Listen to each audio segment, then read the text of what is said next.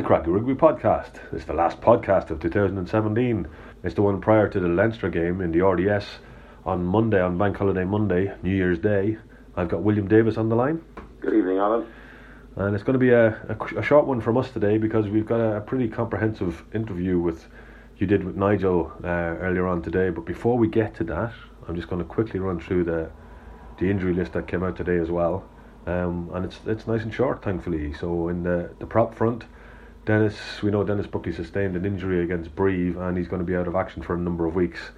It'd be nice if that was a little bit more time on it, but a number of weeks is what we've got. Dominic Robertson-McCoy and JP Cooney are still out till the end of January and April, respectively. Lock Andrew Brown still recovering from his Achilles, but should be back in early January. So should out half Steve Crosby, who's still recovering from his knee injury. Owen McKeown is also due back, but that's closer to the end of January. And Jay Keenan still in his recovery, but again, we probably won't see him until the end of the season if we're lucky. And the last forward we need to talk about is Sean O'Brien, who's well on his way to recovery, and they're expecting to be training by the middle of January, which is good news. Then in the back three, the last two names we have to worry about who have injuries are Rory Scholes, who's still getting recovery from his surgery earlier on in 2017, so he should be back soon. And Cormac Brennan is due back in February. So thankfully nothing majorly new there, William.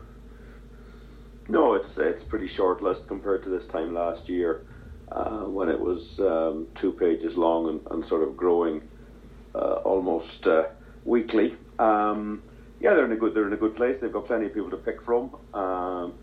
Possibly a little bit short at 10. Jack Carty's been doing very well, but players have to be rotated in and out. And potentially Craig Ronaldson is training at 10 at the moment, with a view probably to being available in that role at some stage fairly soon.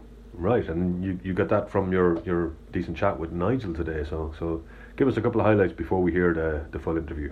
Yeah, Nigel Carolan, who's obviously changed roles in Connacht this year. He's left the academy and he's now the backs coach. And we just talked about, we look back at Ulster, we look forward to Leinster, and we also have a discussion about how things have been set up under Kieran Kane since he arrived in August, and the changes that have happened throughout the structure of the coaching setup and how the players have reacted to that. It's always good to sit down, I suppose, this time of the year. It's a time when people and organisations do reviews. So I looked on it as that, and here's what Nigel had to say. Nigel Carolan joining me here to have a little look back at last Saturday night's game against Ulster. Great win for Connacht, great night here at the Sports Ground, and next Monday, New Year's Day's match at the RDS against Leinster. Nigel, you're welcome along. Yeah, it's great to be here, thanks. That Ulster performance really seemed to light up the whole place, and I'm not just talking about the spectators and the fans. It seemed to resonate with the players and the management of the whole organisation. Was that something you were waiting on? It was almost like somebody you just needed to flick the switch, and once the lights came on, it was full steam ahead. Yeah, I won't say it's been a massive surprise. I think it's something that's been building. I thought we saw it in the end of the last block that we played, and particularly at home. I think the record shows that we've, I don't know whether we perform better or we seem to get the results at home. Certainly, once we got our feet, once we got the season going, we've beaten the Cheetahs here, we beat Munster here. Then you beat Brive at home, and then it's Ulster, and I think what can't be underestimated is actually the strength of the home support. You go to various stadiums, in Wales and Scotland and even England and France, but there's actually very few places that actually compare to the atmosphere that you get at the sports ground. And it's not the most picturesque of facilities, but it's so intimidating for the opposition.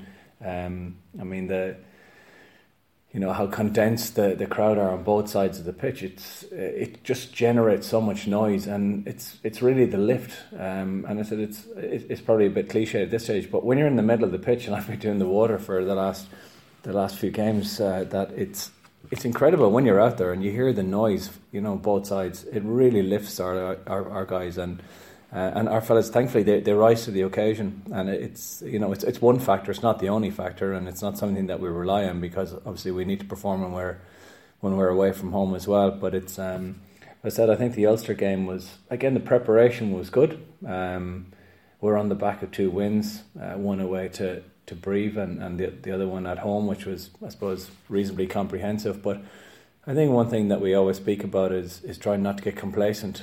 And so for that, while it might be easy to say, I think it's just about that there's a standard in training, there's a standard of preparation, there's a standard in how the guys recover, there's a standard in the amount of work that they need to do off the field, in terms of knowledge of their opposing player, the opposition threats, whatever plan that we have for that particular game, and knowing their role and ensuring that they're able to perform that role to the best of their ability in the heat of the battle. And I think that's just the challenge of a professional rugby player, and that's sort of the standards that we're driving, and the players are driving essentially. And it's so I think to answer your question in a pretty long-winded way, but it's no real surprise then when the lads can produce a performance, because it's in the preparation, and that's what we expect. And when KK said it's a head scratcher sometimes when we don't win games, particularly the ones that we had away from home. It's a head scratcher because the preparation has been as good, and I said sometimes things don't click for you. Yeah, we can't, and we don't rely on the fact that we don't have the home support. It's not. But in terms of preparation, that's the same. And as we travel really well. The lads are very well looked after. The training is monitored, to the second during the week, and even the intensity of training is, so that we got to hit certain measures in the week. The science behind how the lads prepare now is extremely professional. It's it's getting better every single year.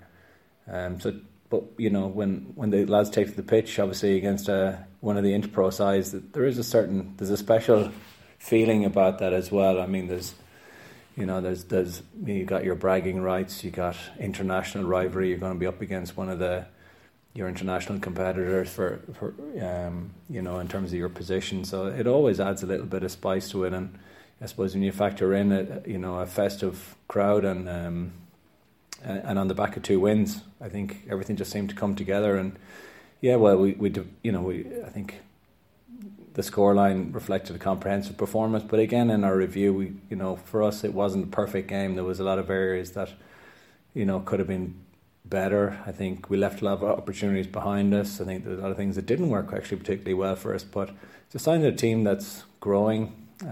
We're constantly learning. We're constantly trying to get better, and I think that's all that we can ask for. When the thing that struck me watching the game again was it started at such a speed, and the accuracy was there from the beginning, and it was almost Ulster looked a bit shell shocked really, because I don't think they probably expected something, but I'm not sure that they fully expected that.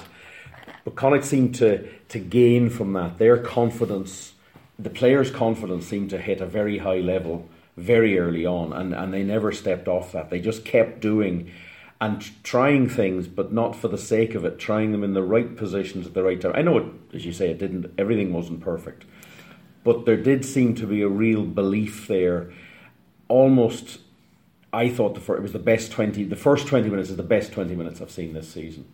Yeah, I think there was a real intensity to how we started the game, and we received the kickoff, so we had possession early. We were into a slight breeze, but that's never seen to be a disadvantage. It wasn't that strong, but again, guys nailed their roles, and in fairness, they're invited to dip their toe into to play and see how they go before they need to necessarily kick the ball away. So it's a kind of a nice little game plan where players are encouraged to play, be ambitious, but then recognise when, you know, maybe plan A isn't working, that there's always a plan B or maybe even a plan C. And we went into the game, you know, with a very simple game plan, and really it was just to be direct, and I think that was quite obvious by how we played, but through our analysis, and we knew that our forward pack would really take it through them, and, you know, if they could provide the platform, our backs then could cut loose, and that's what seemed to happen in the first 10 minutes. But every opportunity, every player, it was like a cog in the wheel. Everybody did their job, and there was real cohesion in the side. It wasn't that any one player stood out for doing any one thing, but every player seemed to be on song. Every player was able to contribute in a real positive way, and said, you know, we ratcheted up 2 scores really quickly, and I suppose rugby is a game where it's very funny, but once a team gets on top, you know, it can be hard to take them off that pedestal again. Something really drastically needs to change, and sometimes that's when you make a big number of changes, or there's an injury to one of your major players, but that momentum kept building, and every other chance that we got, we took. And, you know, bar maybe one before half time where we probably should have got another try and probably been out of sight. Yeah, but we went in a really good space, only gifting, I suppose, Ulster those 2 penalties. But yeah, just momentum is great. When you start really well, everyone kind of buys in. Their back is up, and they're fighting. They're working hard really for each other, and that's what was evident. You alluded to the fact there that you've been doing water running for the last couple of weeks. How is there a reason for that? As in, normally coaches want an overview from the coach's box here. They've got a fantastic view of the game. So what do you see that's different at ground level? It's just to get the experience from the player's point of view, and yeah, we've got eyes in the sky, and I think it's nice to have that. You know, just the coach on the ground, or one of the coaches on the ground as well. It gives them a bit of perspective.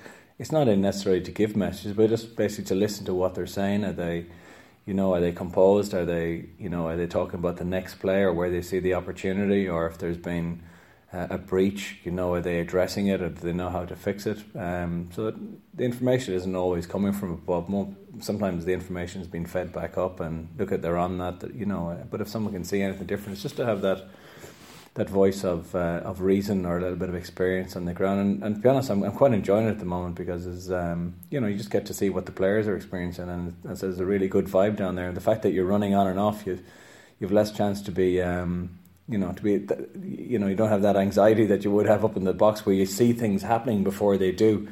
And you know, you're trying to maybe get that message on. You can see it about it happening. Where on the ground, you're running on, you're running off. You're interacting with the players, and it's it's interesting. And you've got 3,000 people a few feet behind you shouting and roaring as well.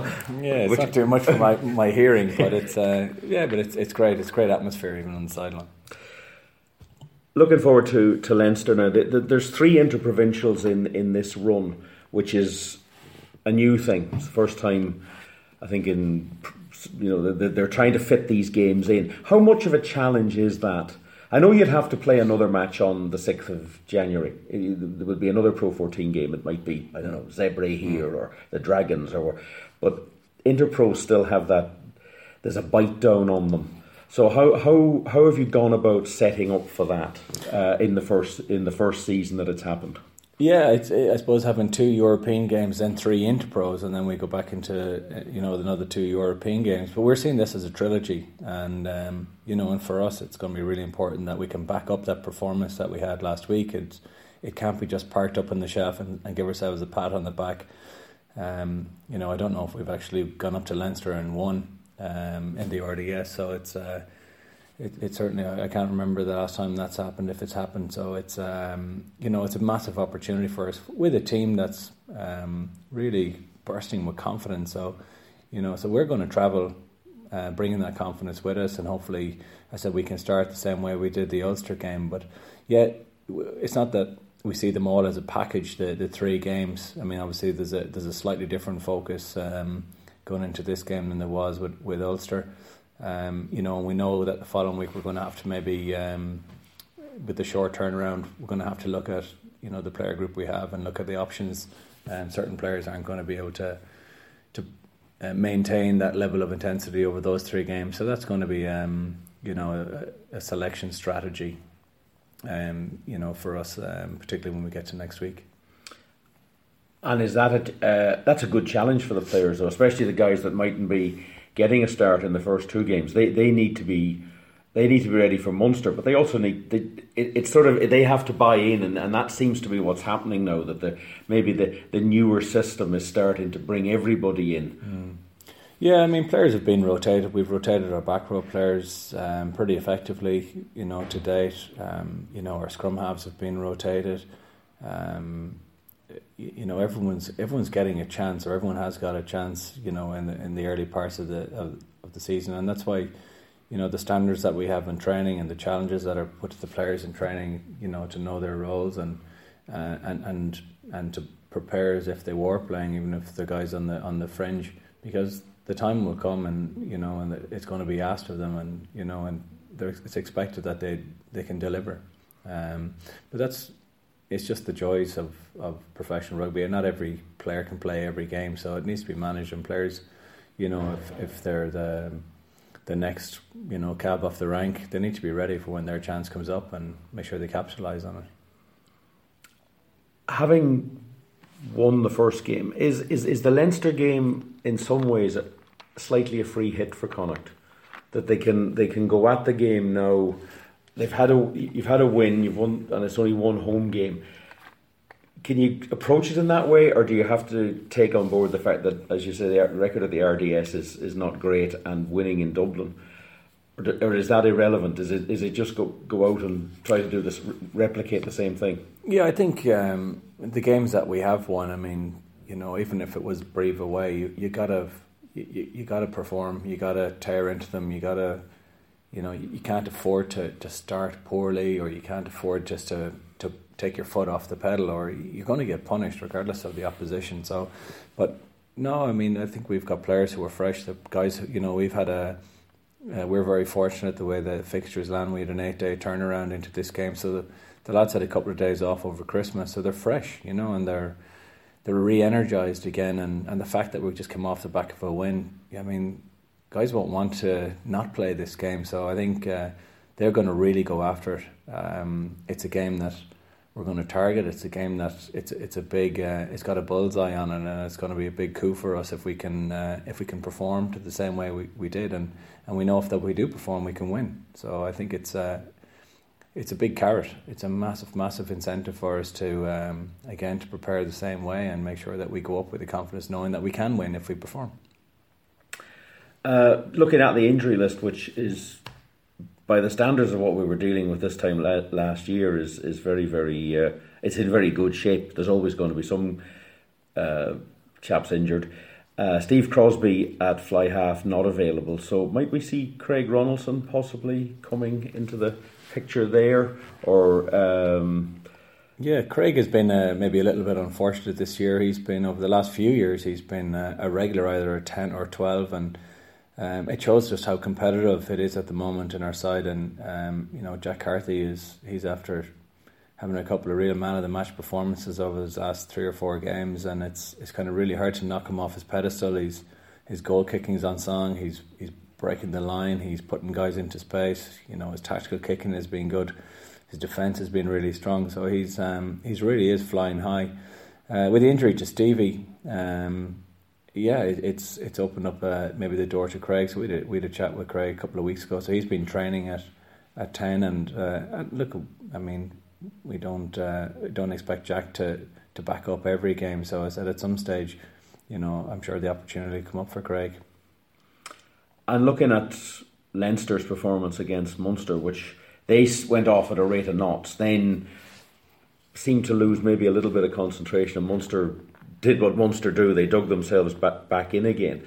But they have. Is it difficult to analyse them, because they've such an available number of players that you maybe don't know who they're going to pick, or do you just look at the overall Leinster method rather than individuals? Yeah, I mean, the fact that they rotate their players so often, but they still play to the same systems, both in attack and defence, a very aggressive defence, and they can be extremely direct in attack, and they have the ability to maintain possession for a really extended periods of time, so they can really wear you down if they're allowed to do that. So regardless of who's playing, it seems to be that's the Leinster way, and that's what we've sort of prepared for. There's no doubt that they've got 2 short turnarounds, that they're going to rotate their squad, so it's very much the systems what we prepare for rather than what players necessarily are playing. And once the team get selected later on in the week, then the lads then will do their due diligence then on their opposite number and identify sort of any of the threats or potential opportunities in their own positions. And would this be maybe the most confident that Connacht would have been going to the RDS in recent years, bearing in mind where they've come from, particularly the last three wins? Yeah, I can't speak for previous years, but I can only speak for the lads are in a really good space. They're they know that they're not playing perfectly, but they know that they're playing well together. I mean, it's the strength of the team that's is really is what's working really well. It's not that there's only one player, but as I said, that every player, they know their space. They're comfortable with each other. They're more comfortable playing this style, and they're enjoying it. And it's sort of the way they play. They're scoring tries from deep now as well, from counter-attack, from mauls. It's so varied, and it's a little bit unpredictable. Where it's we've the ability to score from many different sources, so it makes us a dangerous team on our day. Nigel, you took on a new role at the start of the season here in September, and it was a complete change of coaching ticket, and I think fans and maybe the media were a little bit caught on the hop that it does take time for that to bed in. There's almost an assumption that, right, new season starts, everything's going to be fine and dandy and it's all going to just roll forward. But there was a lot of changes, and there's been some changes in emphasis on the way Connacht are trying to play their rugby. Yeah, I think maybe the middle, halfway through the season last year, and with the departure of the head coach, or the announcement of the departure of the head coach, it changed the focus of the season, and I can't account for it really. But when you judge how the team performed, they sort of dipped in form. They didn't have the same the way they finished the year before when they won the Pro 12. The same kind of intensity wasn't there, the same accuracy wasn't there. They didn't get the results that they'd hoped that they would, and so then when the rugby board here went in search of a new coach and possibly a new coaching team, I think it's the one thing that's there is the same player group, and the same player group who weren't in a brilliant space, the same player group who had been used to maybe losing in the latter half of last season. And I think when there's a change at the guard, I think there's certainly the players responded extremely well to it. There's a different focus and emphasis on how the lads train and how they play, and it very is player driven, and it's very the game that we play is very outcome based, which means that the players have a big sort of toolbox of options to select from, and it's up to them to select the ones that they feel are appropriate. And the massive growth and learning is probably you learn from selecting the wrong ones. And learn which ones not to select as opposed to the ones which you do select. But that takes time to figure that out. There isn't a magic formula for it, but the players were extremely enthusiastic. They knew it was a different way of doing things, but bought in from the start. And I could understand that there was frustration from outside of the gate here when people are looking in and what's happening, and there's a change and expect it just to bounce immediately. But I think inside here we never ran away with ourselves. We knew it was going to take time to bed in. I still don't believe that we're there yet. I believe we're on the right road. I think the players believe that they're on the right road. There's still a lot more ambition to the group. They want to perform. The standards that they set for themselves are extremely high, both in training and in games, and in everything that they do. So it's so I think there's the potential for further growth is still huge, and it's, you know, even with within the current playing group, again, there's a confidence back. They're playing with a pep in their step, and it's about tapping into that and building on it. Obviously, results lead to confidence and performances as well, but is there also a necessity to, the confidence comes the more they understand the changes in the system, the more they can enjoy it, that it becomes a sort of a natural thing. They do it naturally. They don't have to think about it. They're in a position and they just do what's now the right thing. And that sometimes, is there that a player can almost, when they're getting used to a new system like that, they almost freeze a little bit. They're almost, there's too much expectancy, and once they get used to it, then they can go forward. Yeah, I think the psychologists would call that unconscious competence, where you start doing things and they're working, and because it just becomes natural. And there is a process where when you start and players are making mistakes, and they're, you know, I suppose if you want to call that incompetence, but they're conscious that they're making mistakes, and it's about working through that process and working through the list of options and I said learning from that. But yeah, I think the more that they're learning, the more natural that it becomes, and then the more that they enjoy it. And the fact that they have now a freedom, and it is a bit more natural, and they do enjoy it. That's confidence in what they do, and it's starting to bear fruit. They're scoring tries. You know, they're creating massive opportunities. So that's where the confidence comes from, and they work very hard, and they work very hard for each other. Even if you look at, you know, Tiernan O'Halloran sprinted, you know, 70 metres back to save a try. Ultan Dillane sprinted 100 metres just to get an offload for the last try of the game, and that's a very hard working team. That's a team who really care about the team that they play for. That's a team who care about where they're from. It's a team who care about their fans. It's a team who care about you know, the team that they play for in the part of the country that they're in, and that's part of the culture that we have. I said there's great belief, there's great ambition, and I said it's, you know, and they work very hard for each other, and that makes for a nice place to work. And does KK set very, very high standards on all that you've just gone through there? Is that sort of where is he getting now to where he wants to be? That he had to bed in as well, and he had to bring the standards and get them into position. Absolutely, and yeah, I think when you come from a team like the Chiefs, and you know, you've got basically a team of rock stars, it's you know, from a coach's point of view, it's not that you need to do less, but the uptake on ideas and implication or the application of ideas maybe can be easier, and there's a use to a certain you know, philosophy of how the game is played, where when you change the philosophy and you know, and I said sometimes you scratch your head, why don't they get it? That's where the coaching is, you know, and it's about, you know, guiding the players through the options and reviewing them and tweaking them, adjusting them, trying them again. But you can start to see it bearing fruit, and that's where KK is at. I think he's, you know, he's extremely passionate. He wants the players to do well. He you know, he demands a standard, and I said it's not that he cracks a whip. It's just the environment that he creates is that players want to work hard. They want to improve.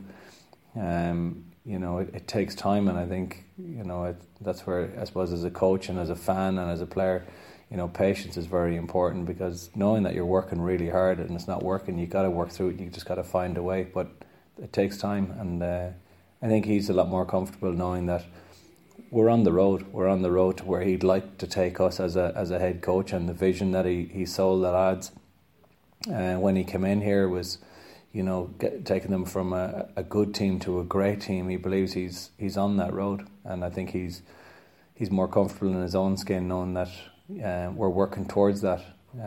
It's whether we'll ever reach it. You know, I think it's all, you know, like any vision, you always constantly have to strive to be better and go after it. So whether we ever reach it, it's another thing. But I think we're constantly striving for it, and every day, I think, individually and collectively you can see gains being made. Nigel, thank you very much for your time. Good to talk to you, and we look forward to staying on the journey with Connacht, which starts again next Monday, first day of 2018. Right. Okay, that's really fascinating stuff there from Nigel. Really good to hear him chatting so positively, and I loved a bit about the crowd and you know, the fact that, you know, when he runs out as a water boy, the wall of sound that he gets from both sides. It's great being in it, and it's great to hear that the players and coaches appreciate it out there as well.